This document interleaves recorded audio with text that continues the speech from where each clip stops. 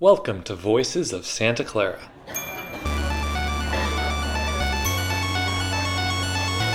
Having a good idea doesn't get you stuff.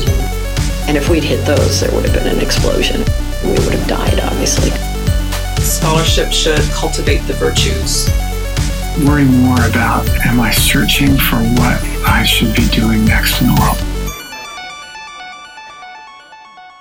Welcome to the Voices of Santa Clara podcast. I'm your host, Gavin Cosgrave, and on this show I interview some of the fascinating students and professors at Santa Clara to learn about their life experiences. And today I'm talking with the director of a student organization. Her name is Hershey Mogalapalli, and she leads SCAP, which stands for Santa Clara Community Action Program. SCAP is Santa Clara's volunteering and community service student organization, and they have a wide variety of opportunities for students to volunteer in the local community. Hershey has been involved in community service since she was young, and she started a nonprofit in high school to bring music into an after-school program. In this conversation, we dive into that nonprofit as well as what brought her to Santa Clara. While at Santa Clara, she has taken advantage of several summer abroad opportunities that Santa Clara offers, including the Global Fellows program, where she went to the Gambia, and the Jean Donovan Scholarship, where she visited Nepal. Hershey is a biology major and plans on someday attending medical school and becoming a doctor, which after this conversation I am convinced is an excellent job for her, and that she will one day be a great doctor if that's what she chooses to do. This is a super fun conversation, and I think you'll enjoy it. I'm trying to feature more students on the podcast, and Hershey is one of Santa Clara's finest. So please enjoy this conversation with SCAP Director Hershey Mogalapalli.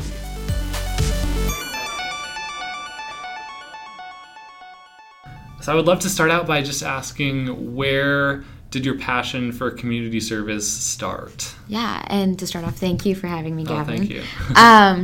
My passion for community service, I think, started when I was really young. I wish I had like an event that like blew my mind, and that's what turned my life around. But no, I think the story that I remember the most, but I kind of had a passion for community service already, but I was about 13 years old and my family went to a restaurant, and there was a boy with Down syndrome, and he was super social, and he came up to me to talk to me, and I just didn't know how to interact. I didn't like scoot away or anything, but I didn't know what to do, and that was when I realized that I needed to get involved in communities that don't personally affect me. I don't have any relatives with Down syndrome, and, you know, I don't have any friends whose siblings are, or friends in general with Down syndrome, so that was kind of my wake-up call, I guess, to realizing that community service is the way that I will get a glimpse into other communities so that never happens again. And what did you do during high school to kind of fuel that interest? Yeah, so I took part in Key Club. I don't know if you know what that is. It's like the community service club for high schools. So I started my freshman year. I would volunteer. I was a little bit frustrated because at being under 18, you don't get that many opportunities to volunteer in the community because you just don't have that many skills yet, and there's a lot of liability with minorities. Not minorities, that's not what I meant. Minors. There's not as much liability with minorities. We're fine with that. But with minors, so that was a little bit frustrating. But by the end of my senior year, I was the president of my Key Club. I was super interested in wanting to get everyone in my high school like volunteering at some point. I think that it supplements education so well, like academia, not just like, because I think community service in and of itself is education. So yeah, that's what I did in high school. Nice. And did you start a nonprofit? I read that you started a nonprofit. What was that about? Yeah. I love how I didn't mention that. So I started a nonprofit. I think I was a sophomore in high school. But, I think that was a learning experience for me as well. The basis of that nonprofit was that I loved music. I learned Indian classical singing since I was 5 years old. And I knew that other people just loved other kinds of singing, other kinds of music. So there was a school in Milwaukee. So I'm from Milwaukee, but a little bit outside of it. So there's a school in more of the inner city of Milwaukee that had an after-school program, but they don't have any teachers coming in, or they have the teachers just supervising, but they don't have music teachers or dance teachers or activities. It's often just the kids just hang out with the supervising teachers. So I said, once a week, can I come in and maybe just incorporate music into the after school program? And they were like, yeah, absolutely. And so I started doing that.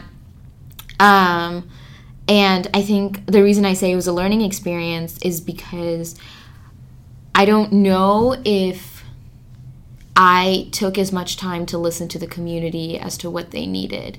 But I don't think, if I didn't have that experience, I don't think I would have learned the importance of listening. Yeah. And then how did Santa Clara get on the map for you? Why did you choose to come here for college all the way out from Wisconsin? So I applied to a bunch of California schools because my dad was working in San Diego at the time. And so he was like, he traveled back and forth. So on the weekends he'd be home, and he was like, California's close to me and I can visit you often. So I was like, that sounds great. So really the only schools I applied to were in Wisconsin or in the Midwest and California. And so then I came out here. I got involved in a really great scholarship, or I got an invitation for a really great scholarship, and they had a scholarship weekend. So at that point, I still hadn't made my decision because I was like, okay, I don't really know this school. I don't know California. And then during the dinner, there was a student standing up there, and he was talking about his experience at Santa Clara. And he was like, Santa Clara made me a global citizen. And I think that just sold me. I don't remember anything else he said. I don't remember his project. It was 4 years ago. But I remember him saying that sentence, and I was like, within the next 4 years, I want to be a global citizen. Or, not that it's a 4-year project, but you know what I mean?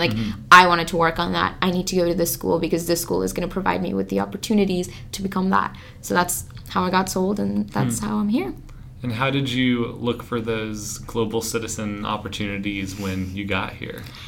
There are so many opportunities here. I don't know how they stuck out to me, but they did. I think in some ways they found me. I did the Global Fellows program and Jean Donovan, and really all I would do is I would go onto SCU's website and look at international opportunities, or I don't know, sometimes just Google ways to travel during undergrad and volunteer opportunities and stuff like that. And I found the different scholarships that were provided through Santa Clara that would let me do them. And so that's really how I found it. Global Fellows, one of my best friends did it, and she was like, I went to the Gambia and I loved it. You need to go. And I was like, the Gambia, that's in Western Africa. I've never gone. I doubt my parents will let me go. We don't have any family there or anything. But I heard the organization, the founder of the organization that I worked for in the Gambia, she was in school in Santa Clara that week. And she was like, you know what? She's having this talk. Go to this talk. And I was like, okay, fine. And I went, blew me away, and literally called my parents, and I was like, I'm going to the Gambia this summer because I can't imagine doing anything else. And so that's how I went there. And then from there, I just kind of, found other opportunities, mostly through Santa Clara's website. It was very intentional searching. Yeah. About that experience in the Gambia, was there a story or a moment that you really vividly remember now? Yeah. First of all, the Gambia is a beautiful country. Their beaches really are amazing. I love it. And their fruits were really good. I'm very much a fruit person. Wherever I travel, I like to try the unique fruits of the place. I remember I was on a boat down the Gambian River, and I almost can smell the river sometimes. It's just, I am so glad that I took that minute to realize how beautiful it was, because I just was there you know? And I was like fully present. And I think that really speaks to the power of being present, because that's now a memory that I can draw it if I was an artist, but I'm not. So, but you know what I mean? Like, there's so many things that are like, it's just stamped into my memory. We were on a boat. It's not like a boat tour, but it's like some men that run the boat rides down the river. And I was talking to one of the men. He was sitting up by the front of the boat, and I was sitting right next to him. And you know, like, there were crocodiles in that river. I mean, it wasn't crocodile season, but like my toes were like 2 inches away, and I'm not a risk taker, but I think something about the serenity of that experience still gets me, because I'm like, I really shouldn't have done that. But we were just sitting towards the front, our legs are off the boat, and he was asking me what America was like, and I was like telling him, and he was saying how he really wanted to come to America and provide for his family and all of that stuff. And I was like, really, like, what?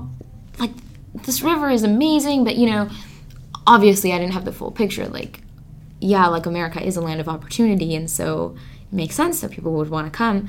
But it was really beautiful because on my side, I discovered how much people have to leave behind when they leave their home.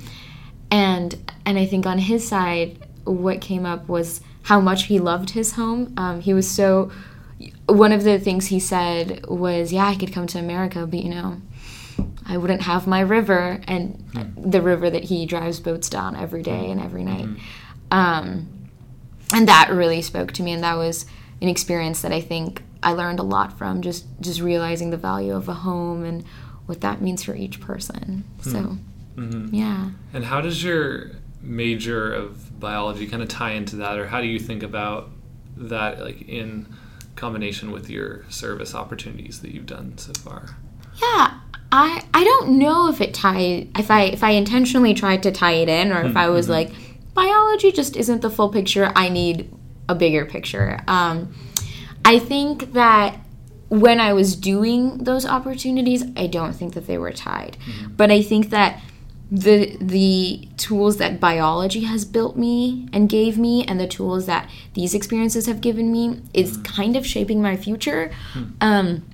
Because in biology, you do research and science, but, you know, and often I think that it doesn't seem like social justice work, but I've noticed how many scientists do social justice work, right? Not just the sociologists that are writing about the frameworks that exist in society, but the actual scientists that are looking at health disparities and what that means in terms of our genetics and in terms of the medicine that's available to people, and how scientific literature is actually an incredibly powerful method for advocating for a community.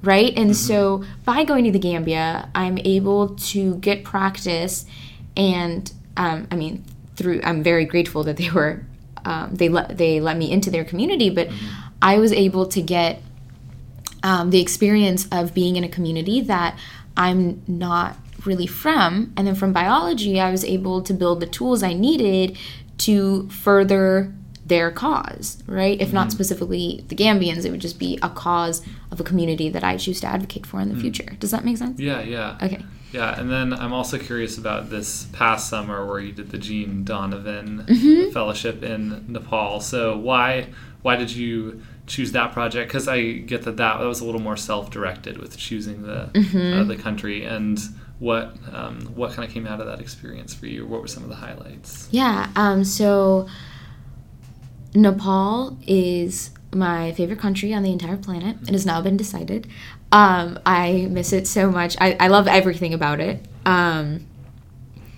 I decided to go there because I see myself working at least a little bit in India. I don't know if I see myself settling down there, if I see myself 5 or 10 or 1 year, like, I don't know. But I see myself doing work there to some extent. And so then I was like, okay, well, I want to go to a country that's similar to India, but I've been to India so many times that I want to go to, like, Nepal, you know, similar enough, close enough, but it's different.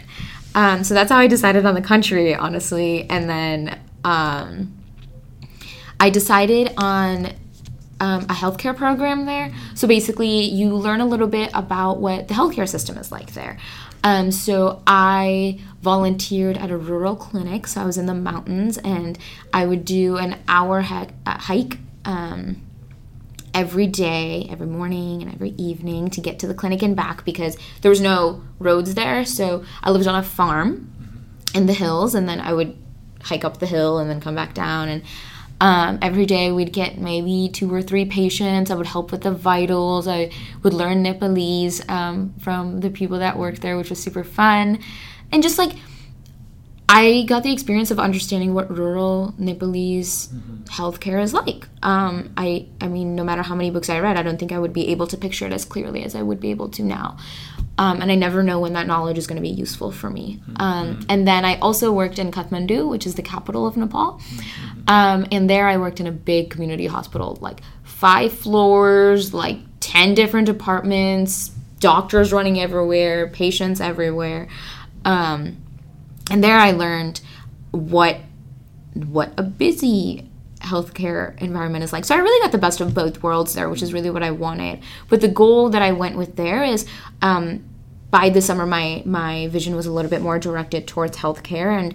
And so I knew that my work internationally, if it's healthcare related, I would be more useful and I would get more out of it. Yeah.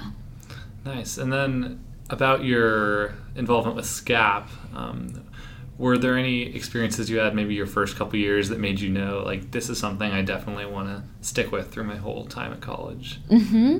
Actually, my first SCAP experience was what made me stick with it. So the scholarship that I was a part of, they had, that I am a part of, they had a day of service where, you know, they just took a group of us and we went to Julian Street Inn, which is one of my all-time favorite SCAP programs. And so I don't know if you know what that is. It's a transition home in San Jose, or a transition shelter. And so we go, we make breakfast, and we serve it, and we eat with the residents there, which was really fun. And I remember sitting there, and the leader of that program for that year was sitting at the same table that I was. And one of the residents was like, this breakfast is so delicious. And her name was Julia. I hope she doesn't mind me saying this. But anyways, her name was Julia. And they looked at her and they were like, Julia, thank you so much for coming every Saturday and making this breakfast for us. And it was like, okay, yeah, that's sweet. And then I realized that Julia wakes up at 5 a.m. every Saturday to go to Julian Street Inn and make breakfast. And I realized that those were the people that I wanted to hang out with. I wanted to be in that group of people that woke up at 5 a.m. on Saturdays to make breakfast, you know? And so that's when I decided that, like, SCAP would be where I found my people. It sounded like something that really spoke to me. I love the way she spent her time, and I love the intention she put into her schedule. And so that's how I knew that I really wanted to be in SCAP. And then how did you kind of like advance through the organization? Did you lead any programs, or how did you get to where you are now? Yeah, so my sophomore year, I was the program coordinator. So it's like the lead of the program for Senior Connection, which is a program in the Health and Disabilities Department. And it works at a senior day center in San Jose, which was really fun. And then I was Health and Disabilities Department coordinator. So just looking over the whole department, that was so much fun. Because as department coordinator, you kind of have you're part of the leadership committee, you know, making decisions, but you also are in touch with the program coordinators and get to plan little events and stuff like that. I really enjoyed that. And then I ran for director after that because I loved my experience in SCAP, and I thought that I would leave it at a better place than I found it. And that's how I went forward. Yeah, what are your kind of goals as director, or what have you tried to move forward this year? Yeah, so my main platform, I guess, I don't know what to call it, but my main focus coming in as director was to do something about the polarization. Right, so when I was department coordinator was when the whole president fiasco happened, and things just exploded, and I was like, SCAP needs to be able to handle this, you know, and the director at the time did a fantastic job. She was one of my really good friends, and I know how much time and effort she put in. And I was like, and you know, it's really hard to deal with a problem right when it has just happened, but I knew that I had the privilege of being director, if I was chosen to be director at a time when things have kind of calmed down a little bit. And so I was like, I'm going to do something about the polarization. People need to be able to talk to each other. And even over the summer, through the CSI, so the Center for Student Involvement, they funded me to go to the National Jesuit Student Leader Conference. Basically, one person from every CSO gets to go, and it's super fun. And in that, so that happened at Georgetown. And so we were in DC, and we got to visit like some of the, not the senators because they were really busy, but like the people that worked in their office, and we got to meet with some of our representatives, and that was super cool. And when we talked to them, the representatives were like, oh my God, yeah, like that Republican, or oh, that Democrat. And I'm like, you guys are real adults doing real things. Like, you cannot be rolling your eyes at each other. You need to have a conversation. Like, I don't care how hard your job is, but that's what freaked me out, was that like, is this the road we're going at right now, where it's just like no one can talk to each other and we just roll our eyes depending on a label? And so that pushed me even further. And so my main focus was the implementation of issue-based meetings.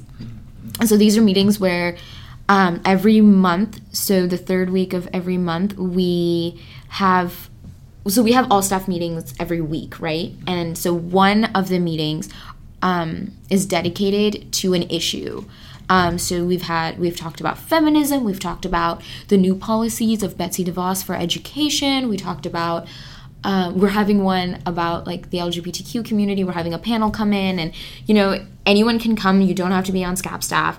And the point of this is not to bias you in any one way, but it's about providing you with an education, right? Like, are you informed with what the new policies mean? And so we really want to invite different opinions, right? So we advertise to different clubs, and you know, clubs that we know might have a different opinion than the majority of SCAP, because for me, I think that there is a story behind every opinion, and I think it's worth knowing what that is. I don't think people just have a random opinion, even if it's like, oh, my parents have it or something. It's like, that's something, right? That's a little bit more than you knew than just labeling that person as a conservative or a liberal or whatever. And so that was what I focused on during this entire year, is like, how can we make this campus better at communicating with people that they disagree with, hopefully.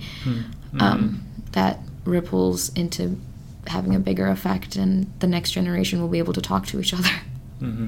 Have the meetings and I guess the volunteering efforts as well, have those both been successful? Like, are there a lot of students involved in these things? Do you have an idea of like how many different, I don't know, people in campus are involved in SCAP? Yeah, so